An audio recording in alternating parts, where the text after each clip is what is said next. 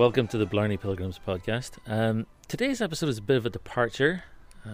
Darren is away, it's just me, and today's guest is a visitor to town, the great County Clare fiddle player, Tola Custy. He was in Melbourne to take part in a bushfire relief fundraiser at the Last Jar over the weekend there, just past, and I managed to sit him down for a couple of hours to have a great chat about the history of Irish music, about his own playing, and about the role of his father, Frank Custy, in preserving Irish music. So you're in for a treat. It's a really fascinating conversation, and we just get into deep water very quickly, so it's great. Now, me and Darren had originally planned to make the music from the fundraiser the main bulk of today's episode, but unfortunately we had a bit of a hitch with the recording, but we did get a great set of tunes recorded with Tola on fiddle, Ado Barker on fiddle, and Corinne Strading on flute. So you're going to hear that right at the end of Tola's interview. We go straight from the last piece that he plays into that series of live pieces. So I hope you enjoy that, and we'll see you on the other side. One quick note, anyone who is a patron of the podcast, who's gone to patreon.com/Blarney Pilgrims, all the proceeds from today's episode will also go to Bushfire Relief and the Country Fire Authority, who are the recipients of the benefit gig at the weekend. The Last Jar are having 2 further benefit gigs, so check out details for that on the Last Jar's Facebook page. And now here is my interview with Tola Custy.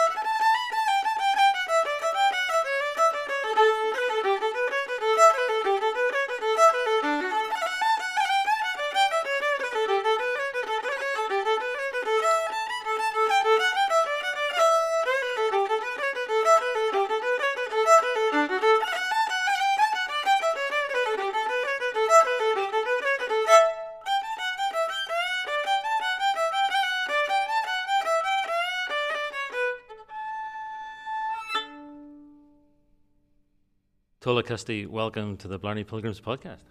Thank you very much, Dominic. It's my real pleasure to be here, and I must say I've been enjoying some of your previous recordings.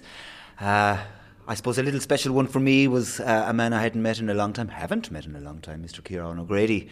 But I really, I think you caught him on a lovely emotional moment. And anybody that I've been talking to who has been listening to it said exactly the same thing.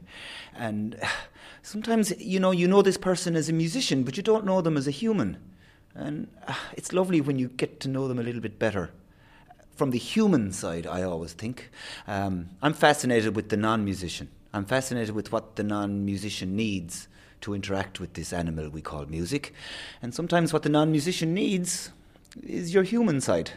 They need to know what makes you tick, just as much as how you play. And I think Kieran really, he brought his little relaxed mode to the microphone, and I really loved it.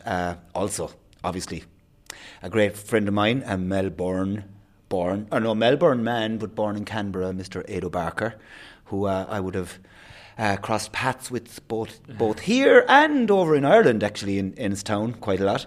So it was lovely, really lovely to hear what moved him when it came to music and how he got into this. So that was lovely. It's funny, like everybody's sort of connected, you know. It's funny hearing, I think it was Kate Burke who said she heard Ado Barker playing a tune, and she was like, that's what I want to do. You know what I mean? So, well, so it's thanks very much. That's really lovely to hear that. Thank you. For the benefit of listeners who aren't steeped in Irish music, myself, I'm probably not steeped, but you know, what's your first encounter with music exactly? Like, do you have a first memory? I do. This is a hilarious one. Obviously, my dad, who I'm going to talk an awful lot about, I can't avoid it. My first musical memory is an unusual one. My dad was a primary school teacher, but he was also a farmer. So we spent, for the first 12 years of my life, we spent every single day together, basically, because he was my teacher. And then we would go onto a farm, all the Custy kids, and we would farm together. And at the time, I'd say we were absolutely sick of the sight of each other.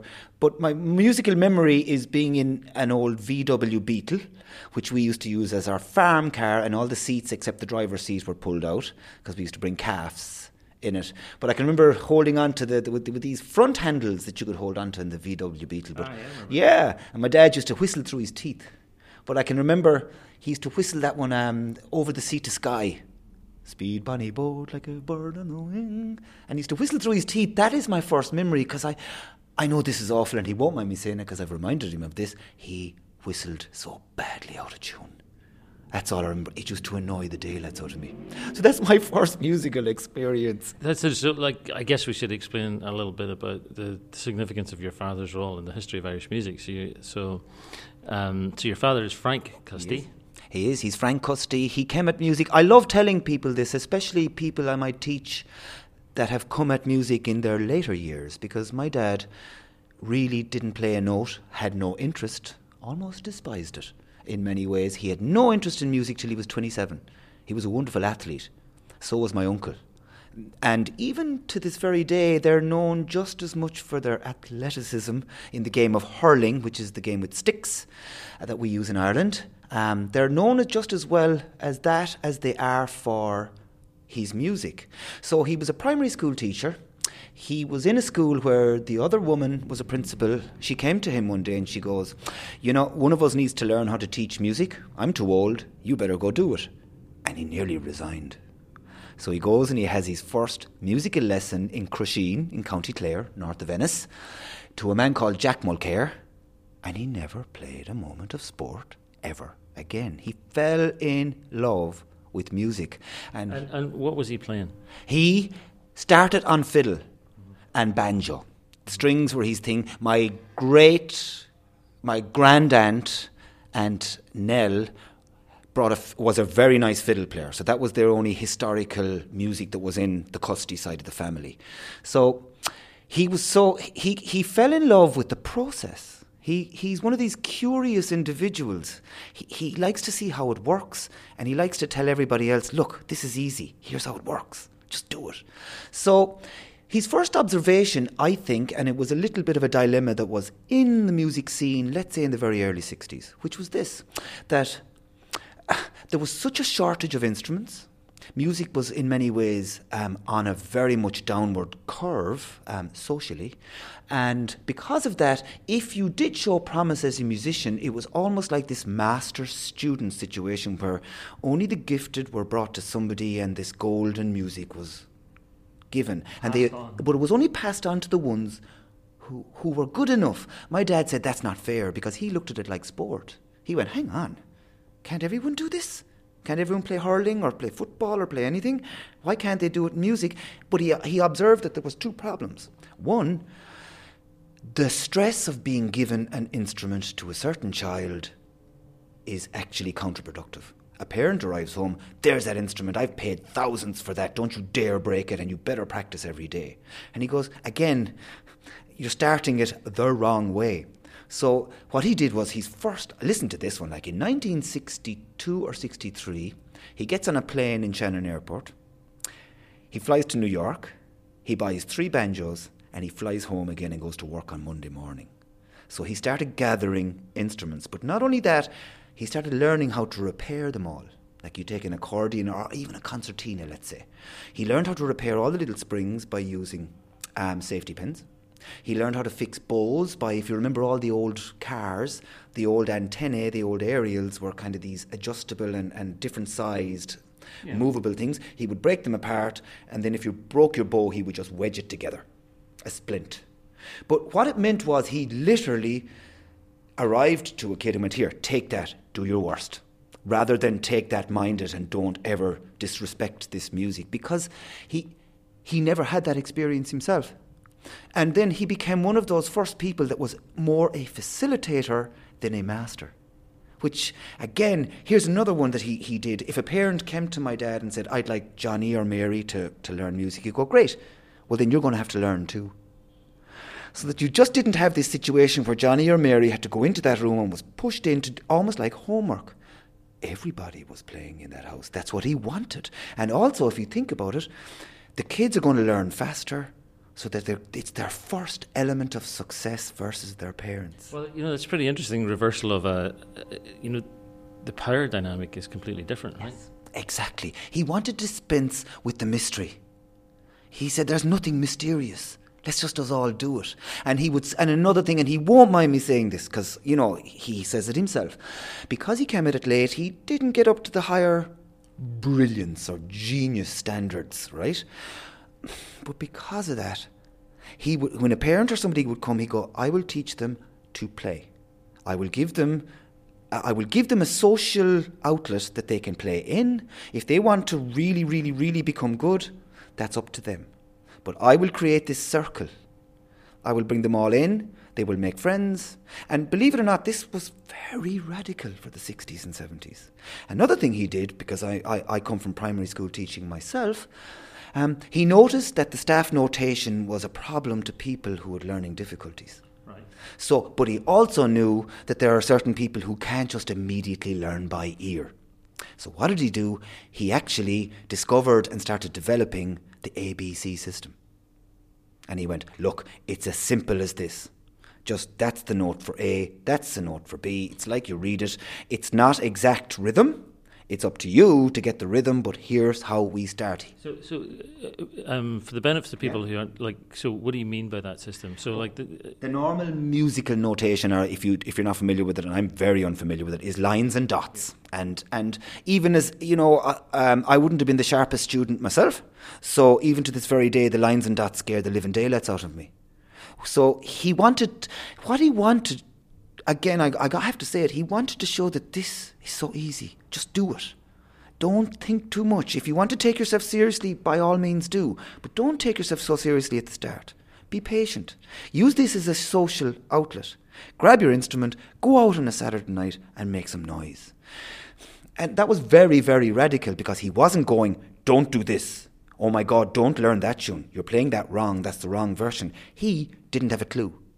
But what it meant was, All he wanted was for you to be curious and to find out these things, like education. So your dad's a legendary figure.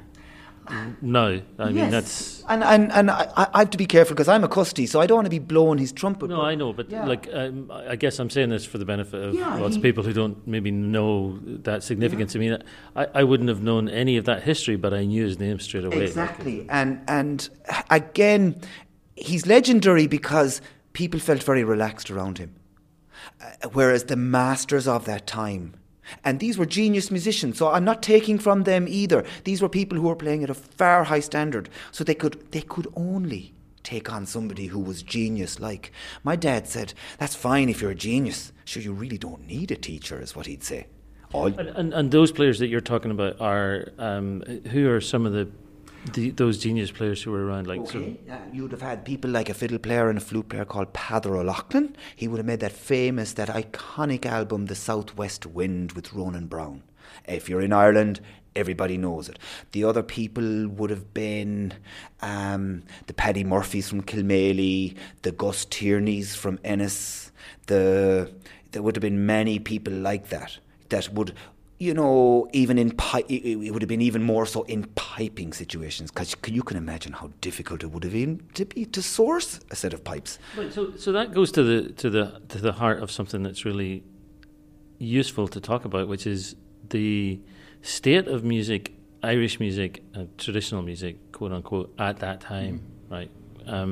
What was the context in which your father was learning? What like societally? Well, the easiest way to come at what I'm about to explain, if you're not familiar with almost the socio-economic, cultural situation we had in Ireland in the 1950s, which was this, that if you've ever been familiar with that Ken Loach movie, Jimmy's Hall, Jimmy Gralton was the only Irish citizen in the history of the Irish state to be deported and exiled from Ireland in the 1930s. Because Jimmy Gralton was a socialist, so then they called him communist, but more so, he built his own hall. He built his own social centre, in direct opposition to the church, who were just about to build their halls. So if you watch that movie, The Ballroom of Romance, where the priest is walking down the middle, keeping the couples apart in the 1950s, that's church-owned. Where does that come from? Well, let's go back to the 1920s and the 1930s, especially in Ireland. The easiest place to play music was in the house, the cabin, the cottage, the farmer's cottage. So take my parish of Dysart. My grandmother and my dad's house, they were not allowed, but it was agreed upon. They could have a dance night once a year. My grandmother baked loads of bread. She probably made buttermilk. There was probably a keg of beer. You paid a penny in. So musicians were brought in to play for the dances. But it didn't buy you an awful lot for that year, but it bought something of value.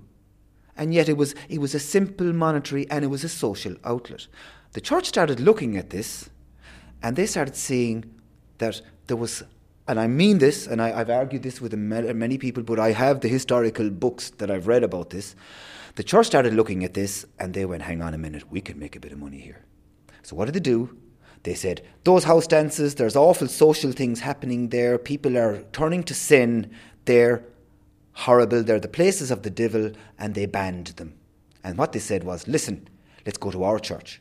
Let's come to our hall, which is right beside the church in general, and we'll do the foxtrot, and we'll do all the modern dances that were coming in. Now, in the Ballroom of Romance time, that's beautiful. And it is true. If you weren't really into Irish music, you didn't care. You still just wanted to go out on a Saturday night, and the last thing you wanted to do was to be condemned on Sunday morning as the priest spoke.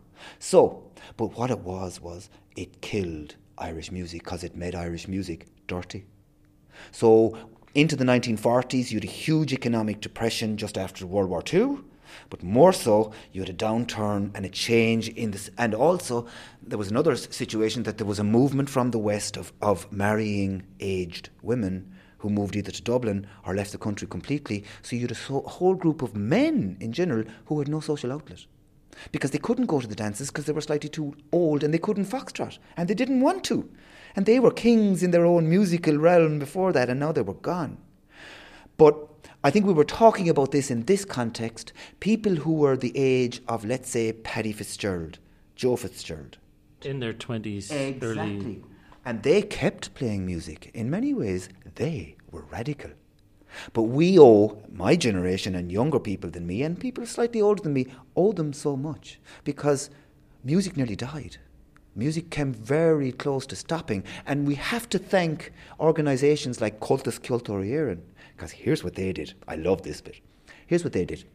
They knew that if they tried to revive Irish music in its previous state, the church wouldn't have let them. So what did they do? Invention. It's beautiful. They invented the Céilí Band. But to draw people in and make it something that they could all talk about, they invented the band competition. Beautiful. Suddenly, in two different parts of the county, Clare, in Tulla, you had the famous Tulla Céilí Band. In Kilfenora, you had the famous Kilfenora Céilí Band going to competition, being supported with people with banners and Kilfenora or Tulla written. Suddenly the church couldn't say a thing because it wasn't in the house. In fact, it wasn't in any way to dance. It was a competition. But it was like Barcelona versus Real Madrid. It moved people to play. It moved people to go, wow, this music is okay. And it was extremely important, but I really mean it. If, you know, the Paddy Fitzgeralds, the P. Joe Hayeses, Martin Hayes' dad, people like that, the J.J. Conway, I still meet him, the Kitty Linan. These people were radical, again, and clever.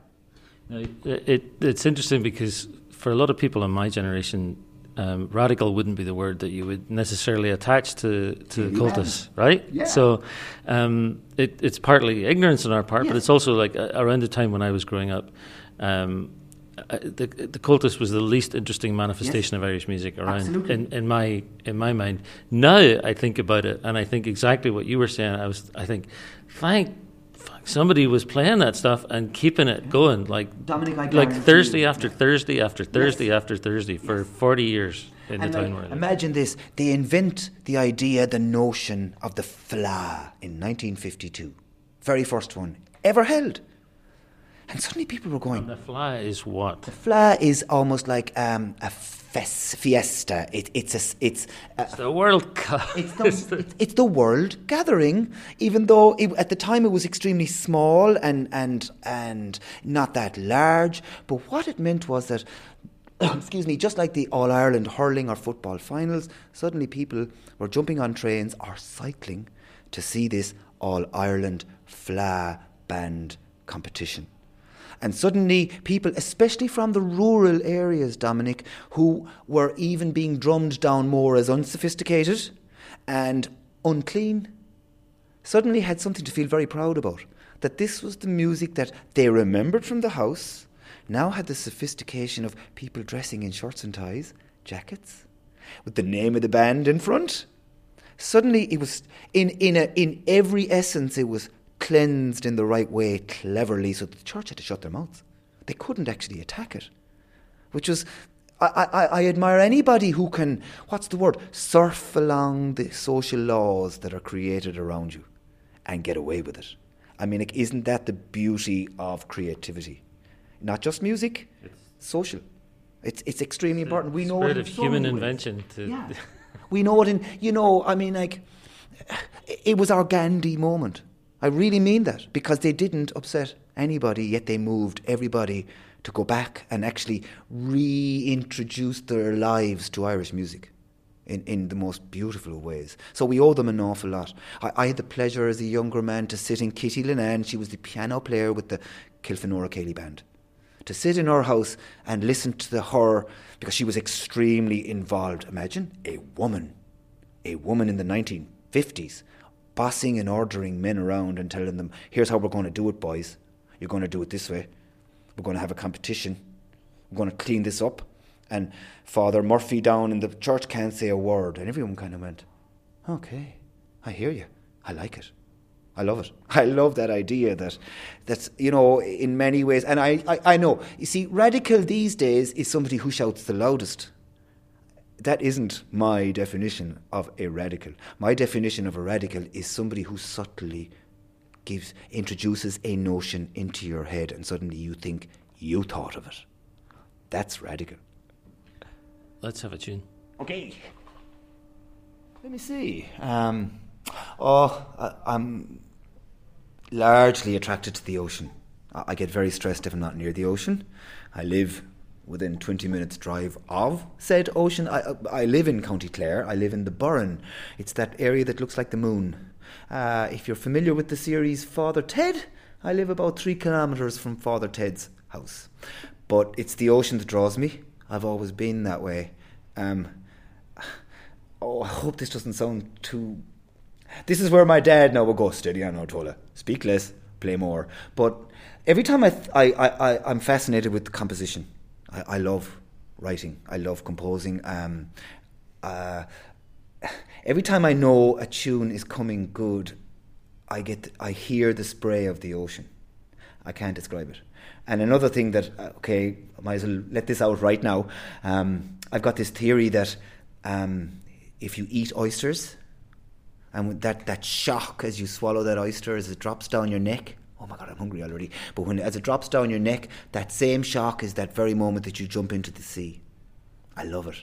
So I'm attracted to both the sea and oysters. So just like here, our weather and our environment is getting a little bit more chaotic in Ireland too. Not with hot weather, but with massive ocean storms. So, we just lost a fisherman off Hookhead last week. But I had the pleasure to work with a man called Theo Dorgan. He's a beautiful poet, fantastic novelist, the best political analyst you will ever listen to. His theories are weighted and fair, yet he pulls no punches. So I had the huge pleasure to work with Theo on a project, and he gave me this following title, which I could never have come up with, but it's so beautifully, only a poet could write this. It's called So Small the Boat, So Big the Sea.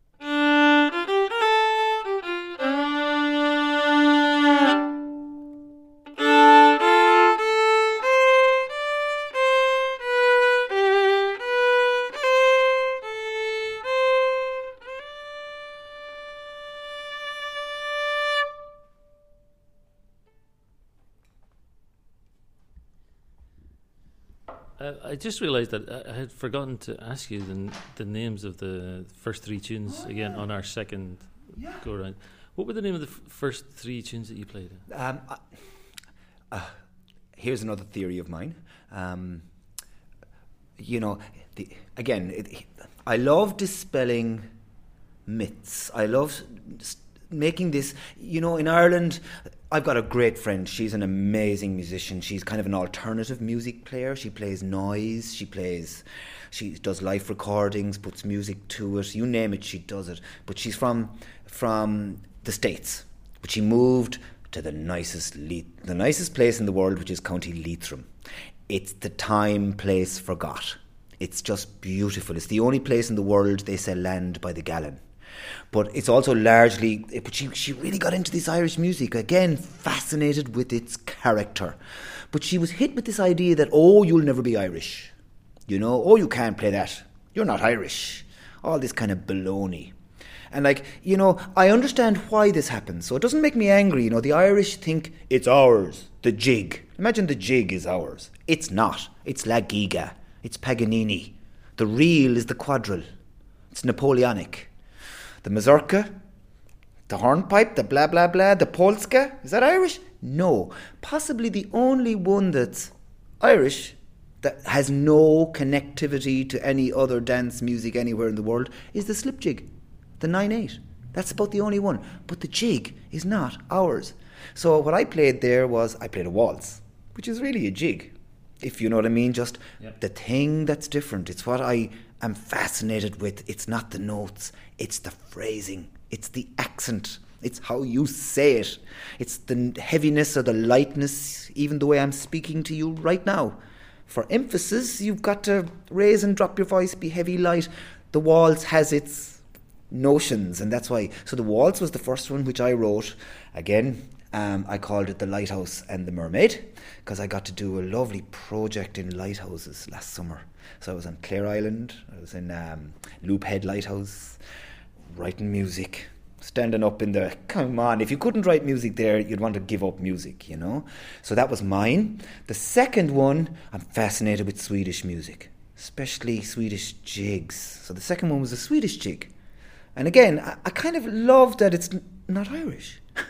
And it gets the monkeys off my back. I don't have to be so afraid because it's not of my tradition. But there's a liberation when you experience other musics and see their connectivities, but also their differences. And again, look at that word, phrasing. I haven't mentioned a note. So then the Swedish one was that. And then the third one was a jig written by a Frenchman, a Breton. I adore Breton music. It's very different to Irish music. So is their language.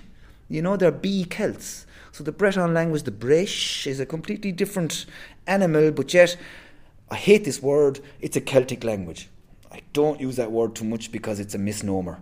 But anyway, we'll get into that. The C word, the Celtic word? Yeah, hate it. And it's not because it's been overused now. It was actually overused. It was invented in an academic world in the 70s. A man went, there's a race of people, they came through Europe, we can see them still here, look at them there, they're all Celts. The only ones that called them Celts were the Romans. And they called them Celti. Or maybe it was the Greeks, actually, who called them Celti.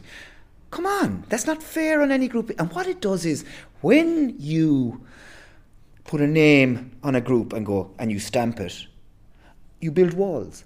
I hate when that happens, because you exclude all the time. Are you Celtic? Are you from that area? Should you be playing it? I bloody well should, whether I'm from there or not. And I'll prove it to you, Dominic. And there's a great guy in New Zealand called Adam.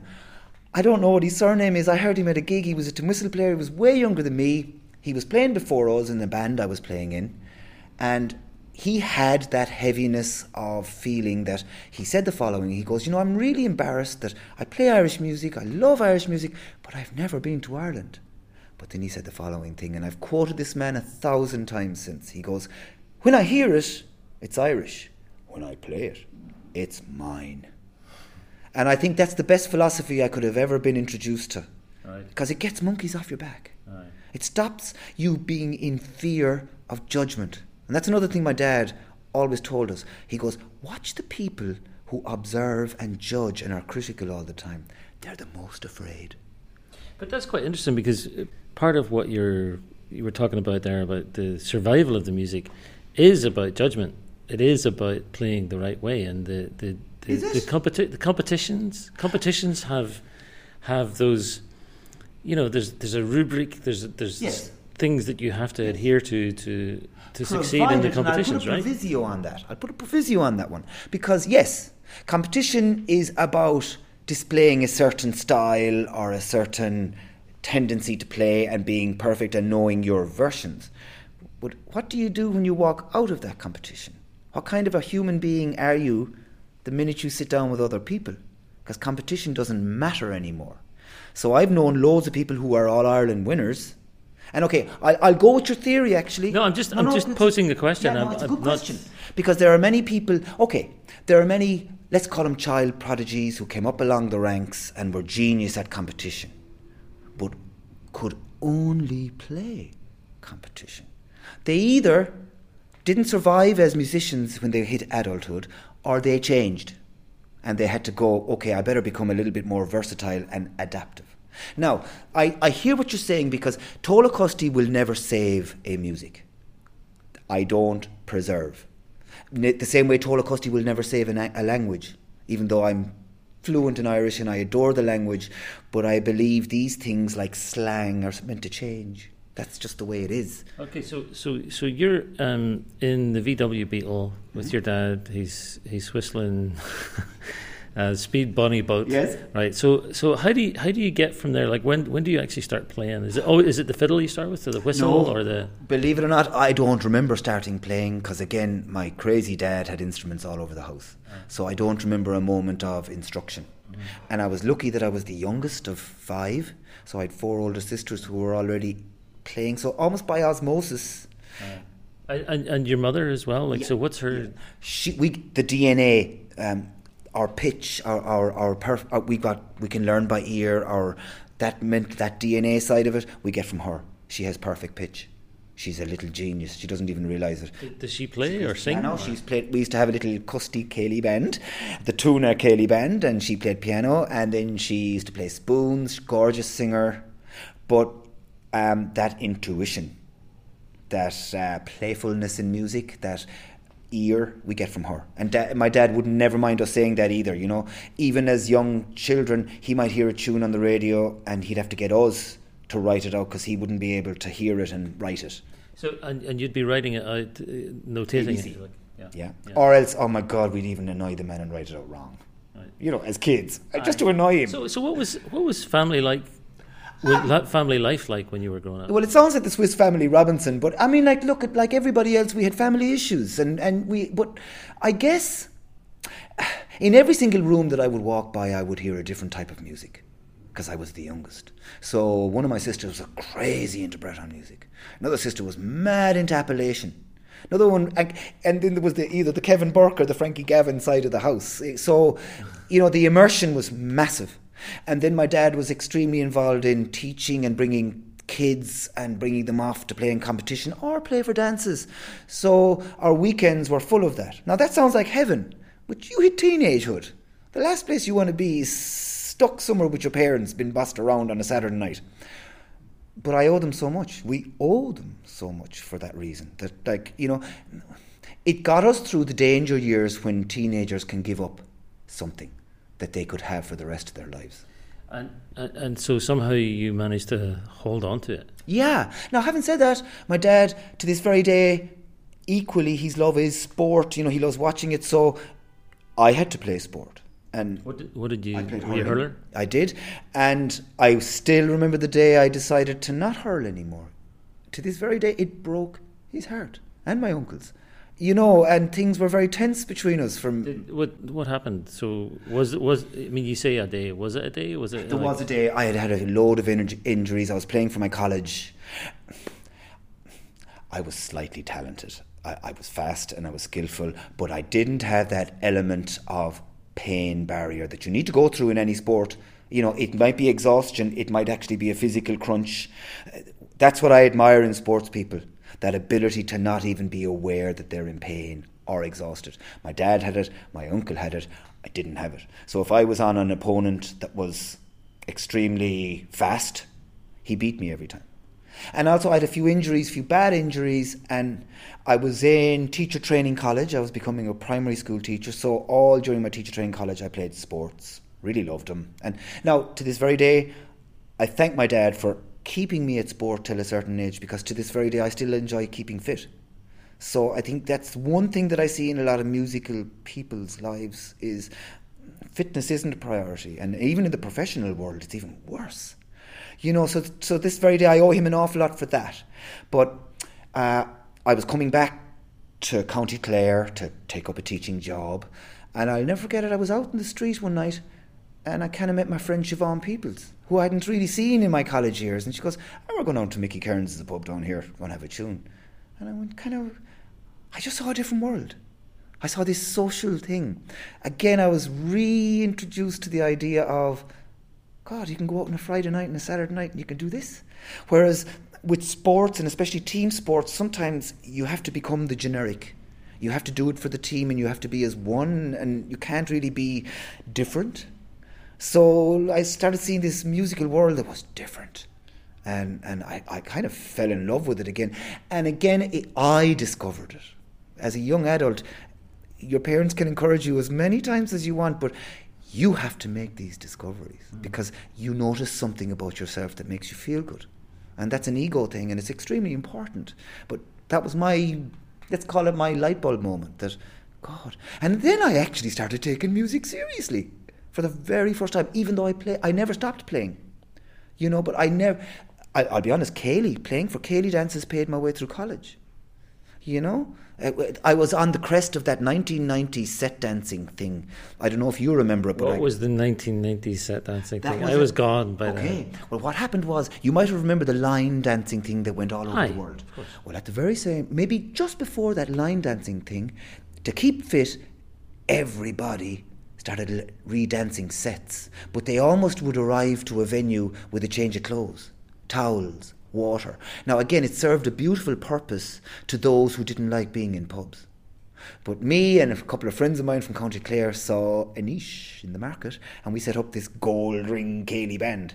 We travelled the country, Dominic, playing for Cayley's. Now, it was extremely tough. You play for 3.5, 4 hours, and these people were fit.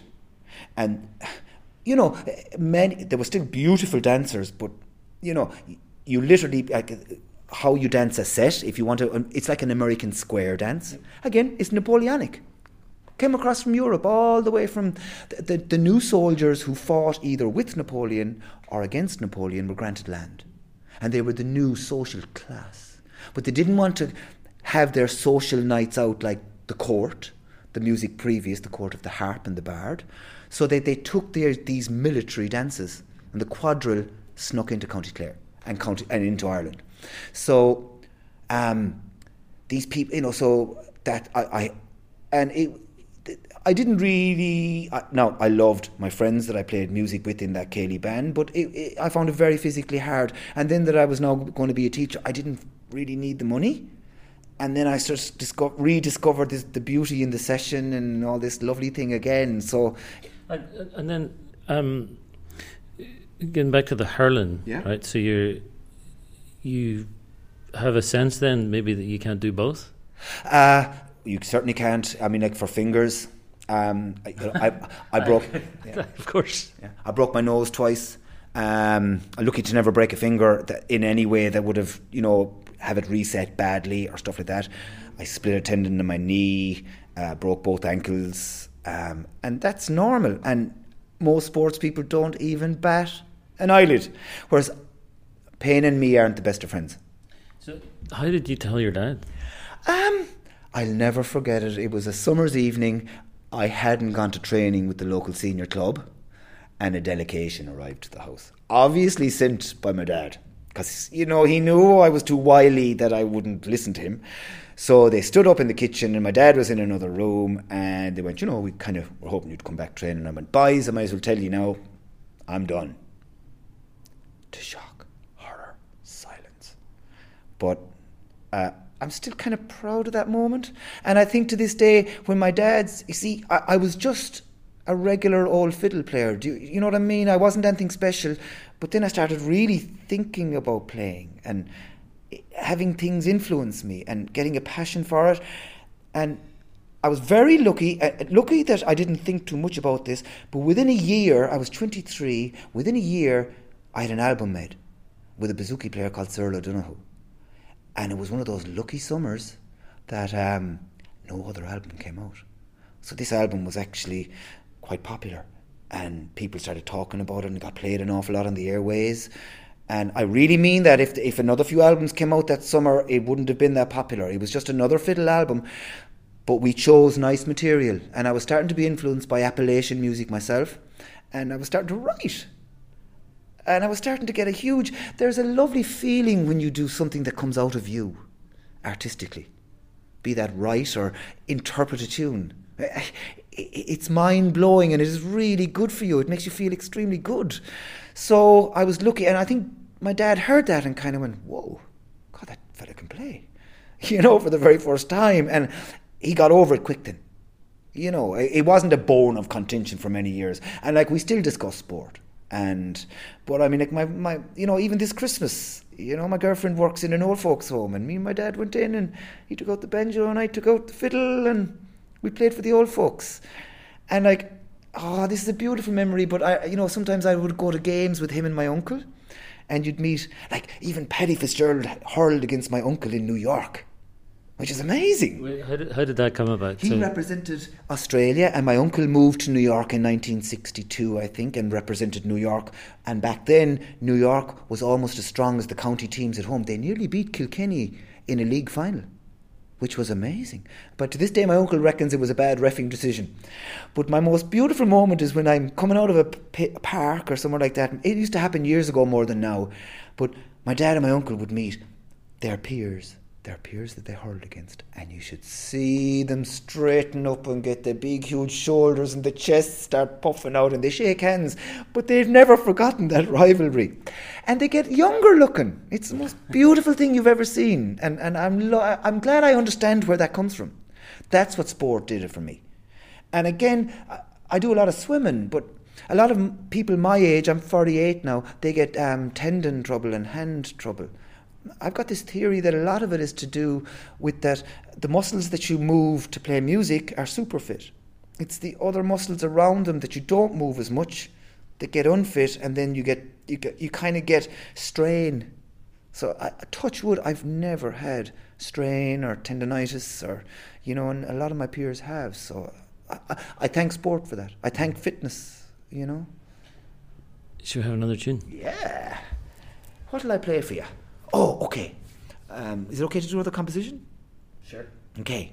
Whatever your... this sounds over the top, but whatever you're feeling in here, good. Do it. I will. I was lucky to be part of... we were commissioned by the Arts Council in Ireland to... not many people know this. In 1916, previous to 1916, Ireland was not with Greenwich Mean Time in its time zone.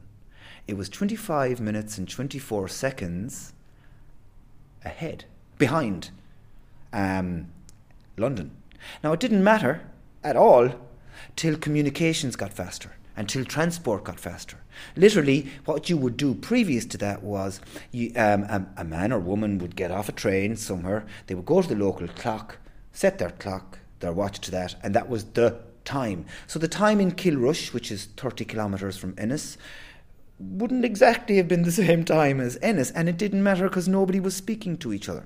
But as the coordination became more important, England decided to put Ireland with Greenwich Mean Time just after the Easter Rising, in a time of just during World War I. It was a crazy time to do it.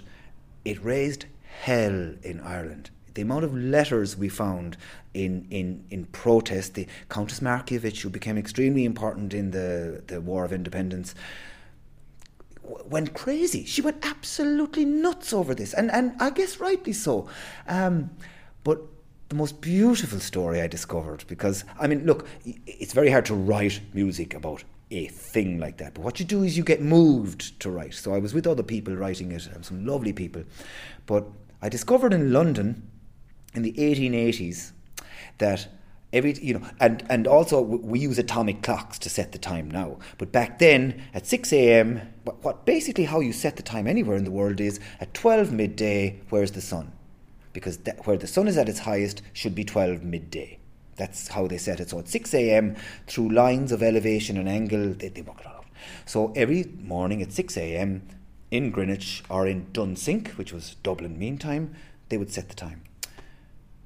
There was 2 girls in London who would run to Greenwich every single morning because they owned 2 quite accurate timepieces.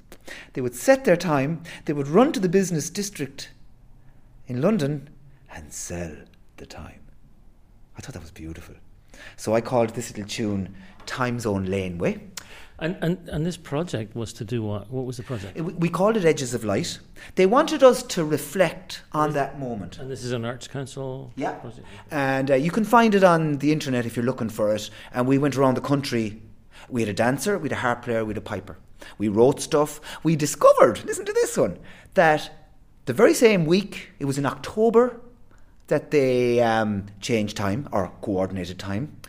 Number 2 in the European charts, because there was a European chart for the tenor singers. Who was our famous tenor singer at the time? Count John McCormack. What was he number 2 in the charts at? The Dawning of the Day. So we based it all around that, and we got an old wireless radio, did a recording, and we literally just sat down and listened to him sing. This was reflection, and the audience listened, and then we would have a tune afterwards or a melody before it. We had a lot of bell sounds, clock sounds. We were whistling.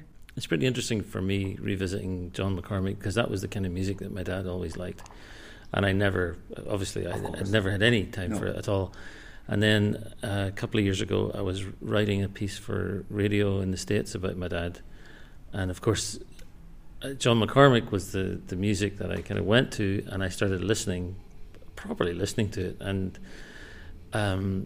there's amazing beauty in it, exactly. The antiquity, but also there's the beauty in the antiquity of the recordings as well. Mm-hmm. And there's all that. But the arrangements and then his I mean, it sounds like stating the office, but his singing is incredible. Here's that word again, Dominic. It's his phrasing. They say Frank Sinatra was like that too, for phrasing. The line was given to you in interpretation perfection. That was the difference. That's the really good singers. Even if you take Bob Dylan, who's not a great musical singer, you get the line perfectly delivered to you, that you feel you understand the line. He's something else on the delivery front. But McCormack could do that. His phrasing was paramount, and I'm guessing this, I know nothing about the man. I'd say he pondered long and hard as he took on a new song on the phrasing. You can hear it. He gave you that word that you needed, and you never lost contact with the poetry, which is, it's really important in songs. So I'm going to play that tune in that one, and then I'm going to go into a tune. We had the passing of one of the Guinness heirs. This was just before Christmas, Garach de Brún. He would have been a Guinness family member. He lived in Lugalaw in County Wicklow. But he was also crazy into Irish music, which was, Anglo-Irish. How the hell did that happen? He was one of these flamboyant men. There's a beautiful documentary on him, actually, if you need to find it. But again, how will I put this? He was a piper. So he wrote 2 tunes. One is actually, it's called The Man of Arran, and it's quite in the repertoire of the Irish music. The second one, which I really love, is The Maple Leaf.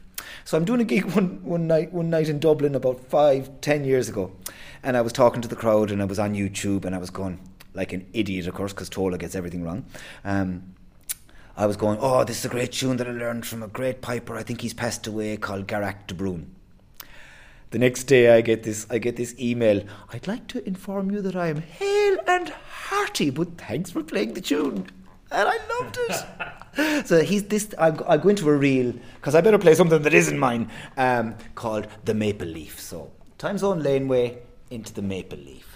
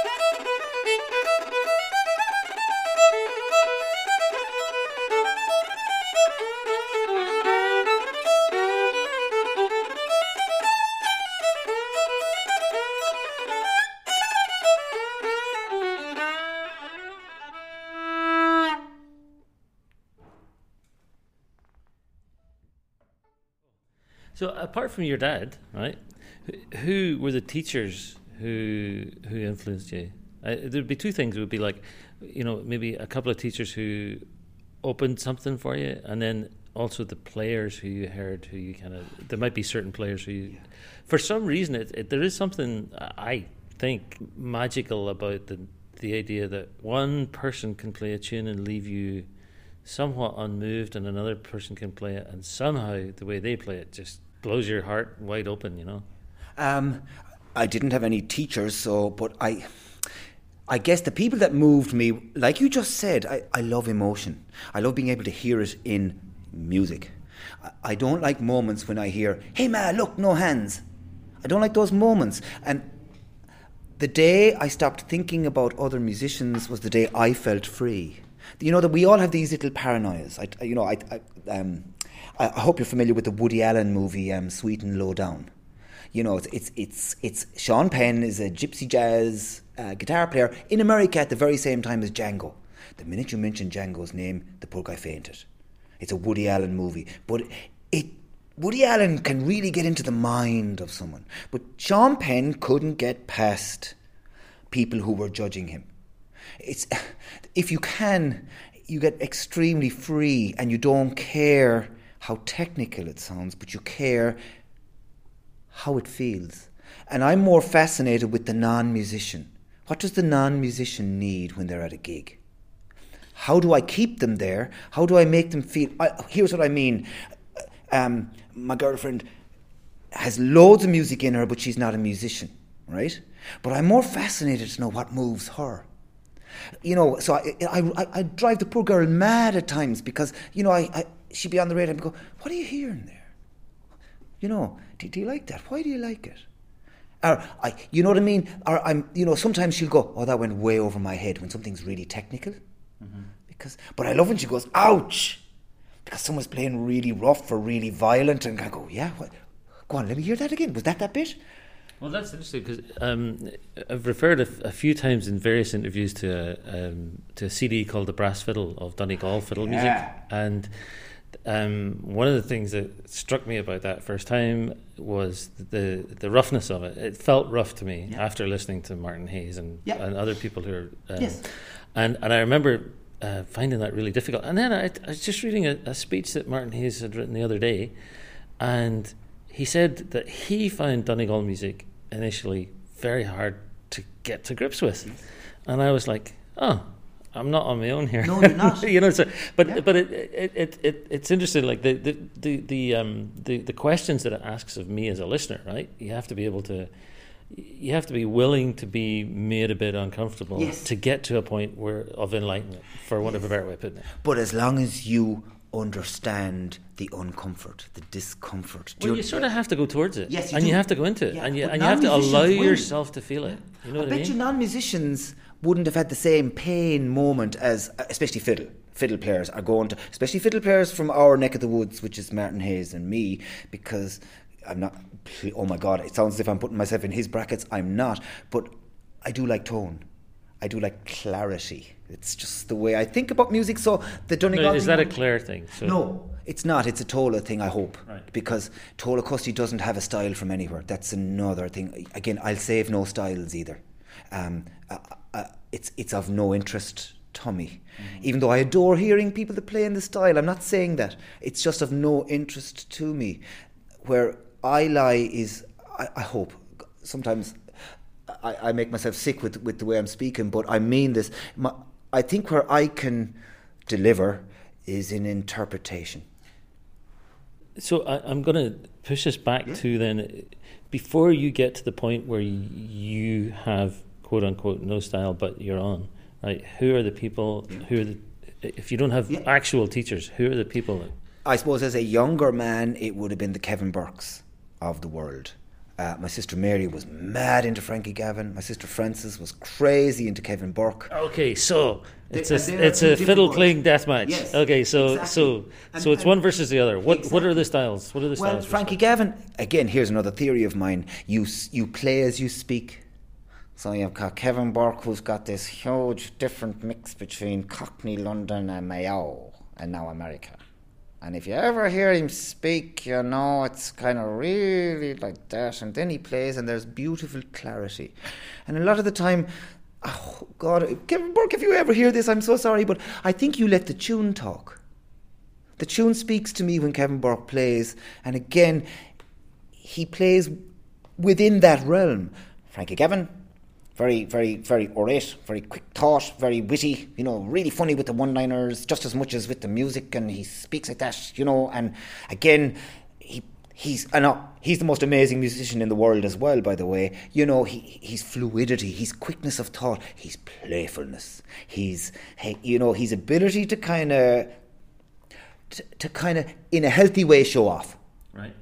And he owns the tune. The tune don't own him. He the boss. Do you see what I mean? Now, there's two completely different approaches. Mother of God, I hope neither of them hear this because, you know, it's my interpretation of them. But I think I'm giving them a fair compliment in my own little way. So Kevin Burke influenced me for that reason, because I loved how he would dwell on a note. And I loved how he would repeat a phrase, very, very much like, here's my word again, there's that word. He would repeat the phrase, he would go back to the phrase. Like Martin Hayes would repeat a phrase like that too. So I loved Hayes' playing even as a younger man. But very early I kind of started researching fiddles from other parts of the world, just to get that monkey off my back. Remember, I was learning at an older age. I was coming from sport. I needed to lose my paranoias. And sometimes you lose them better by learning a new language, by learning a new accent, and melody from different parts of the world have different accents. And I wanted to see, could I do it? So I started I got into klezmer music. I got into Breton music, Asturian music. I think Asturian fiddle players are more closely related in embellishment, you know those words, the floweriness, if you don't understand what I'm talking about, you know what you do with your fingers, your interpretation of note. I think Asturian fiddle players do an awful lot more things that are close to Irish fiddle playing than Scottish fiddle playing. I'm convinced of that. And even then you get to Galicia, and it's a totally different music again. And then Cantabria, beautiful. I love the northern Spanish music. And then you got the Basque, which doesn't sound like any other music I've ever heard. And lo and behold, the Basque language, linguists can't link it to any other language in the world. So it has to be over 7,000 years old. And then they DNA tested the Irish, which is, I know, if doctors and university people here mightn't like this, the Irish aren't closest in DNA relations to the Scots. The Irish and the Basque are the most closely related. And look at the Basque, rosy red cheeks, blue eyes, dark skin. So, I know I didn't really answer your question. So, Jackie Mollard from Brittany, you know, he influenced me big time because, again, a man who was self-taught. And you can hear it in his playing. He plays Breton music beautiful, but man, is he he's a man of the world. His compositions are mind-blowing. And here's another lovely trend, if you want to identify something. So I'll stick with your question, in fairness. So there was a Christian Lemaitre, beautiful, more traditional, a Fanch Landau. These beautiful fiddle players from there, the fiddle players from Asturias, Andy Statman, who's more of a klezmer mandolin player. But I loved his idea of waltz. I've always been fascinated with the waltz. And it's a problem of mine, but everything I compose starts as a waltz. And then I have to kind of put it into a different beat. But the waltz is my most easiest way to interact with my subconscious, which is kind of that little Netherland. So your subconscious is sort of in the 3/4, 6/8. Yeah, it really is. That's where it starts. But that's interesting, isn't it? Then I was asked one time to drive a jeep from London to Greece for a rich man who had a villa, and a friend of mine was a chef in the villa, and he knew I was doing nothing, and he goes, "Will you drive this man's jeep down there?" And I went, "Of course I will." And he gave me 3 weeks. So I hit off down through France, but instead of kind of coming down the eastern coast of Italy and catching a ferry to an island, it was Ithaki. Brilliant little island between Italy and Greece. But instead of doing that, I came down the Dalmatian coast and went to Albania, Romania, and fell in love with the choros and with the 7/8 tune and the 11/8 tune and the 13/8 tune. And why? Because I'd heard them before, obviously, with the East Wind and the Bill Whelan and everybody there. But I saw them danced. For the very first time, I saw their context. And I was lucky to meet people like Paddy Fitzgerald here, who would have seen the fiddle under my arm, but would have taken me in and gone, no, that's a Northern Bulgarian tune. That's a choro. I was going, okay. And I look, see the way they dance now? They're going to advance there and they're coming back there now. And here they just changed tune. I went, all right. So I fell in love with that. So a lot of my compositions now are in the 7/8 or the 11/8 realm as well, just because it's, again, I know I keep saying it, but for me it's liberating. I feel like as if I'm judged in a different way, and I judge me in a different way when I write in that time. What does it do for your view of yourself? I mean, why do you need to be liberated? I guess, it's a good question. It's a very good question. You see, I'm as fascinated with the psychiatry of music as I am with the physiology of music. What am I thinking? How am I moved? When I actually physically play, what's going on? What emotions am I translating? To feel good, what do I need to do? To go to my happy place? To have my own self-therapy? Because, look... But so when you're playing, I mean, I started off asking you about composing, but actually when you're playing, it's not like you kind of begin to play and the first three notes, suddenly you're in that happy place or the deep water. No. I mean, it's a journey, right? And you're kind of, it's like going into the sea. You're sort of, I guess sometimes it's a plunge, but often you're kind of wading in. Yes, but any good psychiatrist will tell you that you learn the steps. You learn how to put yourself in to that position. So when you're composing and you're going towards these, to me, incomprehensible rhythms like 11/8. My poor dad. Like, why? Because for me, I get there's an ego satisfaction. My ego feels really good. I feel really proud of myself that I can actually do it, because I think it goes back to my weakness with mathematics, that I felt so bad and I had struggled with mathematics all my life, and a lot of music at school and all through school. Yeah, and even to this day, I sometimes do substitute teaching, and like I'll get a very clever 6th class, and like the maths now will push me to the very limit, and these are only 12-year-olds. Is it mainly sub-teaching you do now, or do you? I only do about 50 days a year substitute teaching, but it's. And then you're playing the rest. I play the rest. I travel. I work with different bands. But getting back to your question, you see, anybody, if there's musicians listening to this, I'm sure they'll agree with me here. When you take out your fiddle or your instrument, even at home, you are practicing, but you have little people sitting there with you.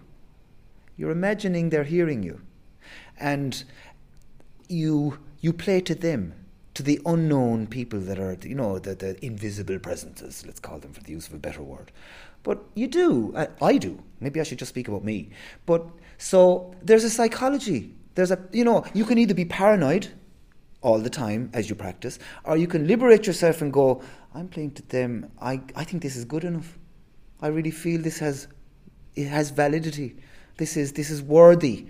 I feel good about this tune I've written. I feel it has worth. And you get better as people compliment you or people record your tunes, and then it makes you feel better again. But I mean, like, the psychology of music is the psychiatry. It's beautiful. It's as important. And you have to know how you feel. You have to be able to self-medicate, in the feelings that you allow to come to the top. Here's what I mean. I work a lot in University of Limerick, and there's a traditional Irish performance. And I teach an awful lot about stage fright, because I've learned how to take myself out of the stage fright moments. And I've gone to... Did you suffer from stage fright? Yeah, I did. I was... What's that like? It's awful. Describe it for me. Because what you try and do is you try and go on stage and you play inside yourself. And even when you speak, you go, this is a tune I learned from somebody else, and you know what I mean? And then you play, and you always come off stage and you go, I didn't give 100% because I was so afraid. In the 5 minutes beforehand, so you're going to the toilet, you're getting a quick drink, whatever it is, before you go on. Yes. Like, what are you feeling like then? Would you believe it? Can you tell? Yeah, Like, I can. tell me the story of an evening when Okay, you've done. I'm going to play it this evening for this benefit concert that's going to happen. And here's what I do. I put my fiddle down when I've warmed up in a room, if I get a room, and I sit down and I mentally play without touching, without moving my fingers, without anything. I mentally go through the first set of tunes every moment, because what you're doing is you're meditating. You're absolutely making yourself concentrate on, okay, and you're not even allowed to sing it. You be the tune. You know, as my mother says, you visualize yourself playing. You know what I mean? And you be that tune.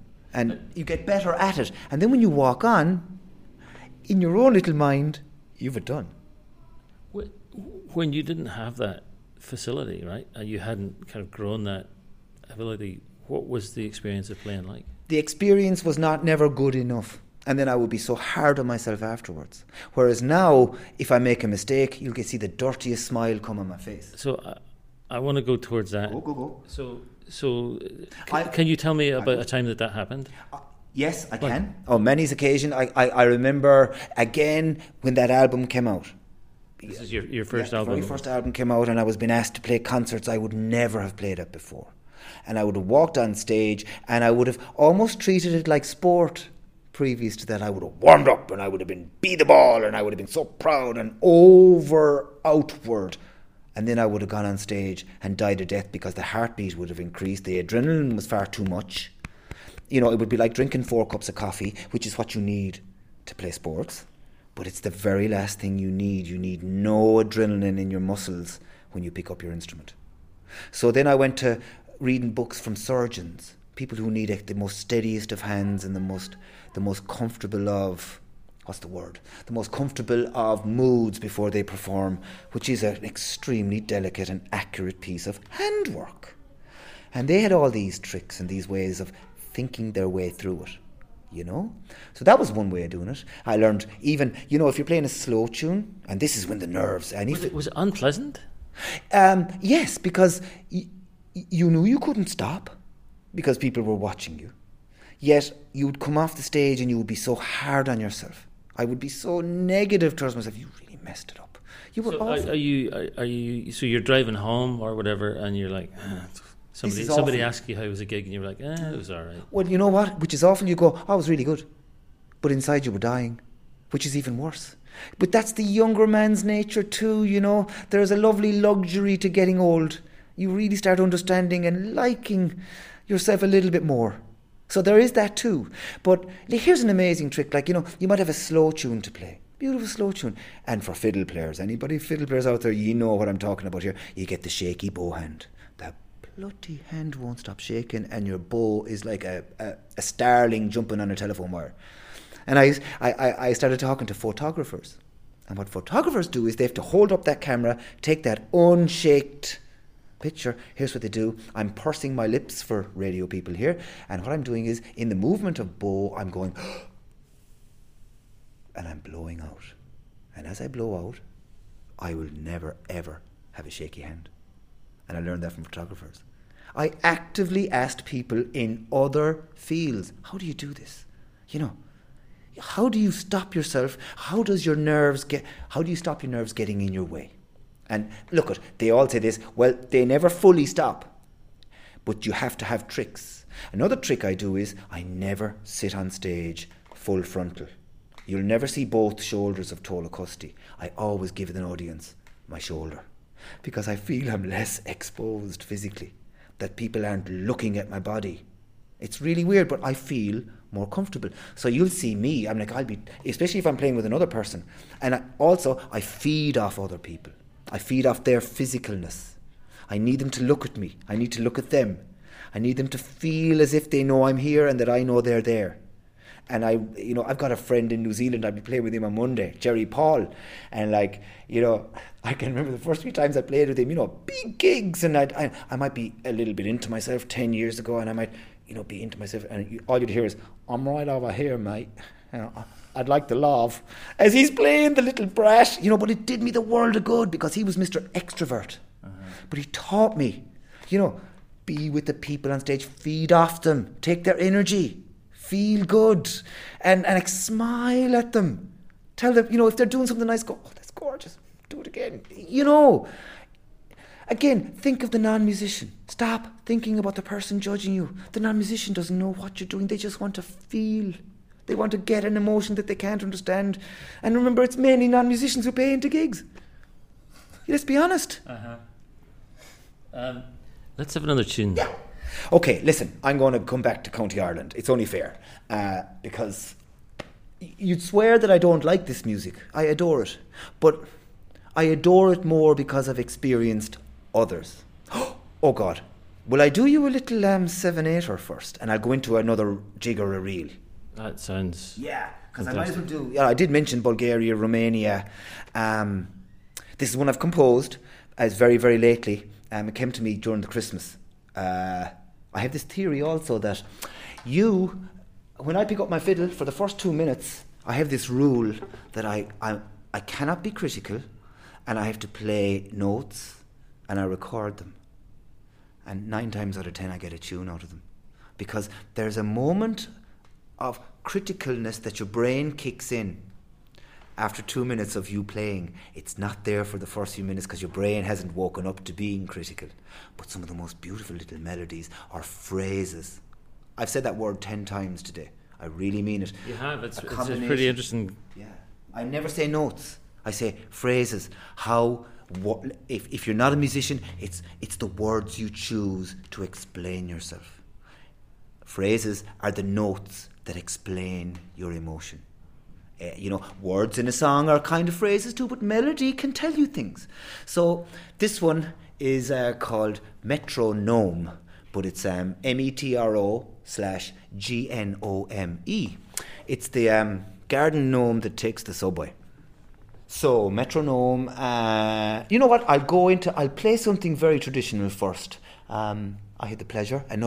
Here's another man in these 80s that I got to meet that would have, I hate the word, but would have preserved Irish music in a time of dire consequences. Michael Russell, from County Clare, from Doolin. Whistle player? Yes, a most beautiful whistle player. Inimitable.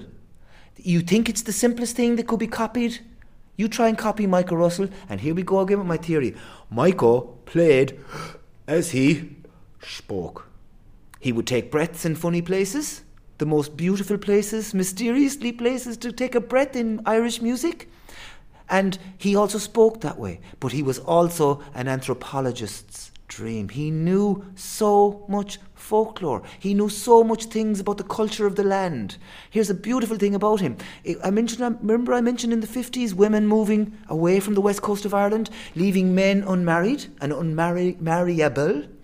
So Michael lived in the same house all his life with his 3 brothers because they never managed to marry. So Michael was the stonemason. You might have heard of Moher Flagstone. It's very, very famous in Ireland. Michael was the stonemason. Packy was the beachcomber, walking the beaches of Doolin, taking bits of timber because there's no trees that grow on the west coast of Ireland really with the storms. So taking bits of timber, making chairs, making whatever he could out of them. And Gussie was the philosopher. If you were going to Dublin and he got wind that you were going to Dublin, Dominic, he'd be banging on your door going, "Will you get the new Sartre book that's in the library? Or Young, I really need it." And he read the deepest of books. A man who was never educated. Isn't that so beautiful? But Michael, especially with my sister Mary lived in Doolin. They had a beautiful friendship. And I came at Michael sideways by default because Mary was such a good, and I'd be visiting Mary and she'd bring me down to the pubs and I'd meet Michael, and then Mary moved off and I'd play with Michael. But I really need, you may, if you've been to Ireland, have visited Doolin, and it's like Dingle, it's like a tourist mecca. Doolin wouldn't be there but for Michael Russell. Michael Russell went to Germany in the 80s, and German people fell in love with this simple, spiritual, mysterious music because it wasn't testosterone driven, it was gentle. It had a different beauty. And they flocked to Doolin. they started coming in busloads. So Michael would literally, he was almost like a guru. You know, people would come, oh, Michael Russell, you are here. You know, and Michael would go, yes, I'm here. You know what I mean? What beauty can you imagine? And he would sit around playing his little whistle, drinking his cups of tea or coffee.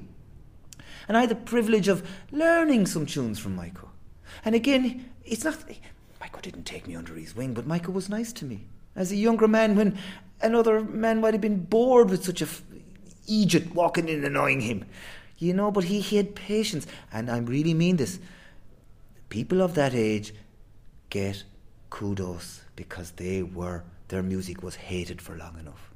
So that when they see young people like me or Germans flocking in to hear them, I mean, even to this very day, my dad in Ennistimon, he's one session left, and he'll come to me buzzing when he comes home going, Jenny told her, a German girl came in playing tonight.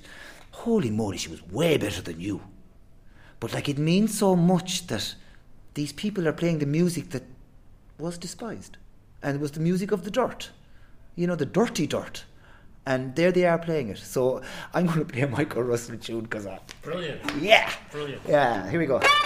This is called the yellow wattle. A wattle is a hazel branch that hazel is a lovely malleable piece of timber. It's what we coppice, and once you cut a hazel tree, it'll grow back straighter. But they used it as a pin or as a wedge that they would drive into the thatch. So the yellow wattle would have been one of them. So, and then, sure, look at, I'll play metronome. Anyway, so...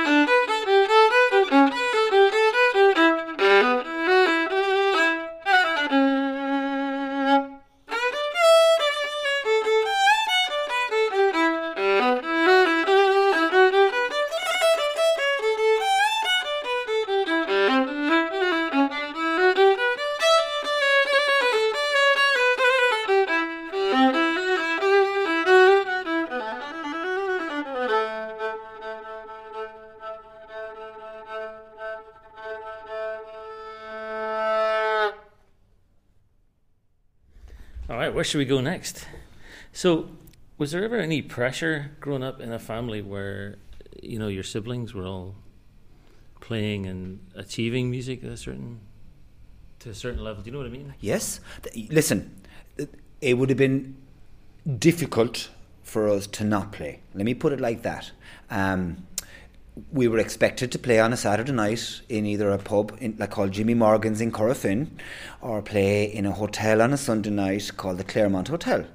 That's just the way it was. Did we resist it? Did we fight it? Absolutely. Were we horrid teenagers sometimes to be with? Totally. Did our parents put up with an awful lot? Absolutely. Did we have tough times sometimes when our parents weren't in the best of moods and we all weren't getting on that well? Totally. But thank God for nostalgia, and thank heavens for looking back along that. You know what I mean? Because we can now go, oh, thank heavens we kept playing music, because look what we do on a Saturday night now. And believe you me, Manny's the person that comes up to me from my school days, because I have to say this too about my dad. My primary school started every single day with a session. All 90 kids came into one room and played for a half an hour. We danced a set, then we opened our books. So there was a huge amount of kids learning, playing. Many didn't keep it up. Many's the kid or adult now comes up to me going, God, I wish I'd kept that up, because I can't even teach my kids now. And I go, yeah, I know what you mean. I guess I do owe my parents an awful lot. Or you owe anyone owes their parents an awful lot that do that. So it's interesting how now, you mentioned, for instance, the University of Limerick, and everyone who we speak to who is in Ireland talks about the amazing number of young musicians coming out, just nationally and internationally. Yes. Just it's extraordinary, right? Extraordinary. And I wonder what happens to this music that in your dad's generation, my uncle's generation, my own father's generation, was it was not just, as you mentioned, I'm not so much talking about the kind of the notion of it being kind of dirty or unworthy or anything, but just that it just was what it was, right? It was unmannered and often untutored, right? It was like you learned, like my uncle did, you know, he just learned by ear and played as best he could and developed his own thing. What happens when that becomes something that is not commodified exactly, but it's studied and it becomes an academic discipline, and how does that change it? You know, it's no longer something that is kind of, I don't know how to say, grown organically at the soil, and I'm not talking about some romanticised vision of the past, but do you know what I'm getting at? I know exactly what you're saying. It's a different thing. My dad has said almost word for word what you just said, that he fears the over-academisation of this music, because the people who made it famous or who preserved it, most of them were uneducated. And if you look, and here's his argument, I'm actually paraphrasing what he would say, he'd go, the ones that are now most successful professionally at this, because now there is an opportunity to be professional, are the ones who are also academically astute and are academically strong, because they can promote. They can, in proper English, apply for an Arts Council grant. You know, they have the confidence through academia to pursue this. Many of them have already another career that they can fall back on, like myself. You know, and that the ones who aren't so confident could be amazing musicians but may not feel that they're good enough. So I actually see your point. I don't fully agree with it. I don't feel like I'm making a point one way or the other that it's good or bad. I'm curious about it. My dad would make exactly that point, and he would feel very strongly about that, even though he was an academic, if you know what I mean. He was in college, but he makes exactly that. I'll put it another way to you. First of all, I'll go back a little bit on your question. Irish music is bucking every trend in the folk musics all over the world. The amount of per head of population that are playing now is stunning. You take Ennis as a town as a population of 20,000 people. One time, about 5 years ago, I sat down and I drew a 10k circle around the town of Ennis only. Let's say the population is now 50,000 people, right? I counted every music teacher within that 10k circle. I came up with a number of over 600. Now you do the math. You multiply that by 10 students. And that's not County Clare. That's not even the west of Ireland. That's not even Ireland. There are hundreds of thousands playing. It's frightening. And just to get back, because you made a point, I am in the minority in my musical influences. Ireland is in, I mean this with respect, is in regression. The cycle is looking backwards. Most of those, the largest number now are the 15 to 25-year-olds. That's where the number is. The bubble has gone biggest. Right. That number, they're going back to the music of 1920s. Yeah, so now, is that a search for a unique voice? Is it a search for authenticity? Is it... I have no idea. Michael Coleman recordings? Yeah. From my perspective, it baffles me. I have no idea why. And when I teach... It's fascinating. It's fascinating. And it's just as complimentary to the music as me, who will never go back there. Do you see what I mean? Absolutely. Yeah. I'm not making a judgment either way. I'm very curious about it. Yeah, and my dad loves it because my generation looked outward. You know, we incorporated musics and our compositions and stuff. You know, so most of the 20-year-olds are playing it such a beautiful style, but also very, very complimentary to the older music that went. Mm-hmm. You know, I'm in the minority in the country. That's why I have to travel all the time, by the way. You know what I mean? Because, and I mean this with respect, and it's a healthy thing. There are so many playing at such a high standard and better than me that I have to travel for my professional job. What constitutes better than you? Well, again, maybe. And I know that's a sort of relative term, but like what do you hear in another player where you? It's not about better at the level that you're at. At my level, it's about better, but it's not. I suppose they're playing in an older way than me. They're playing with embellishments and with phraseology, my word again, that is older and is beautifully attractive, and you could have heard that very same music 50 years ago, the way they're playing. Now, you mentioned nostalgia. I mean, nostalgia is vastly marketable. Is it partly nostalgia? It's probably a nostalgia. I've got American relatives who would hear Irish music, and their vision of Ireland is not the vision of Limerick town centre. It's the quiet man. And I would agree with you. Had those people that we're talking about been in their 40s or immigrated, these are people who are 15 years old, 25 years old. I put it differently. I think they're in their own little revolution because a lot of their parents would have been, if they were playing, might have been progressive like me. I hate the word, but you know what I mean, looking to other musical influences, and they go, I'm not going to play what Dad played. I don't want to do Afro-Celtic sound system. I'm going to go back, up yours, if you know what I mean, and you can understand why. And so in their own way, they're being revolutionary because they're not copying what the generation above them just did. Yeah. And I get a lovely smile. I'm going back to the source. Yeah. And isn't it lovely? Screw your sense. Yeah, because the last thing you'll do is play what your parents play. That's just a given. The same way you won't play sport like your parents played sport when you get strong enough and have enough of an attitude. Yeah. Well, that seems like a beautiful, optimistic note to end on. Mm-hmm. So I'm going to be greedy and ask you for another tune. Absolutely. Or two. Yeah. Okay. No, it's probably strange for you to pick tunes out of the air. I don't know if you'd thought about this before, like what you were going to play. A little bit, I have to admit, yeah. But I would. That would be the professional in me. Aye. Be prepared, or best prepared to fail. Aye. What about a couple of slides? You know what? I'll be straight up. I'm the most useless slide player you've ever heard in your life. Here's a question for you. What is a slide? Well, it's in 2-time beat, but or it's not even. Good question. I'll give you a better piece of a factoid. Right? There's a book that they discovered about 15 to 20 years ago in a dump, a manuscript, a musical manuscript. It came from a Canon Goodman, who, and here's the important bit, who moved to Dingle 2 years before the Great Famine in 1843. But he had a real big interest in music, and I suppose just after that Great Famine a lot of musicians died, so it was kind of lucky that they did.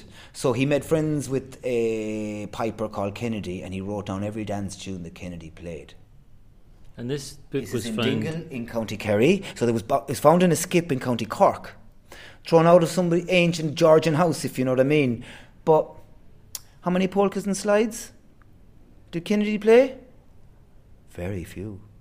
That polkas and slides crept in afterwards. And I keep telling this to people from other countries that I teach or that I interact with. Our music is young.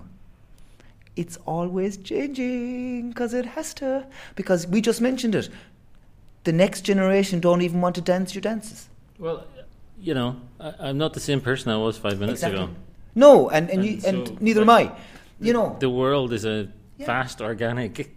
But it makes me love the music more because it's a little bit more fluid than we think it is, and that's the same with the world. And I like, you know, there's something very appealing at this current moment in time with fascism on the rise, with the idea that your notions of national ownership can be bollocks.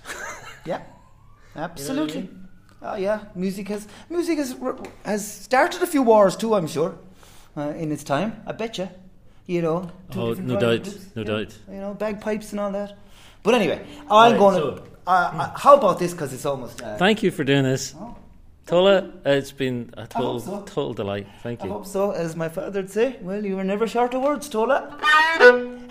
So I'm going to play a lovely reel called "Love at the Ending."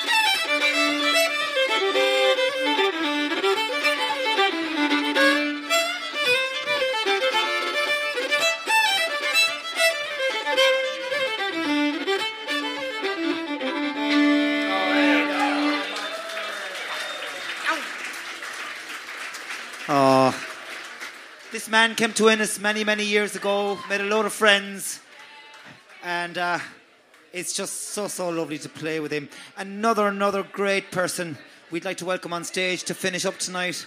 And I know all the family belonging to her. Isn't music such a lovely, small little world? Give a massive, big welcome to Corinne Stratting, please. Yep. Whoa. Woo!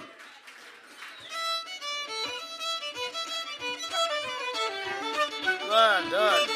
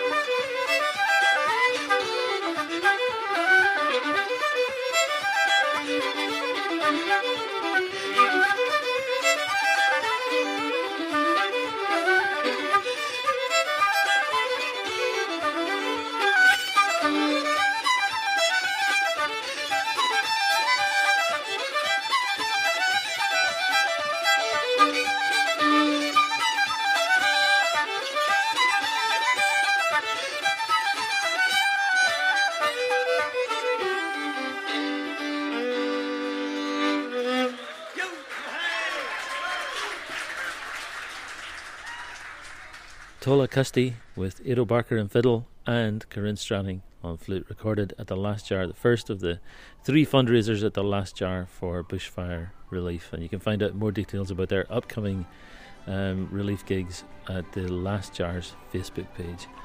And that's it for today. Thanks again, Tola Custy. Hi, my name is Rosa. Please become a subscriber to the podcast. Thank you.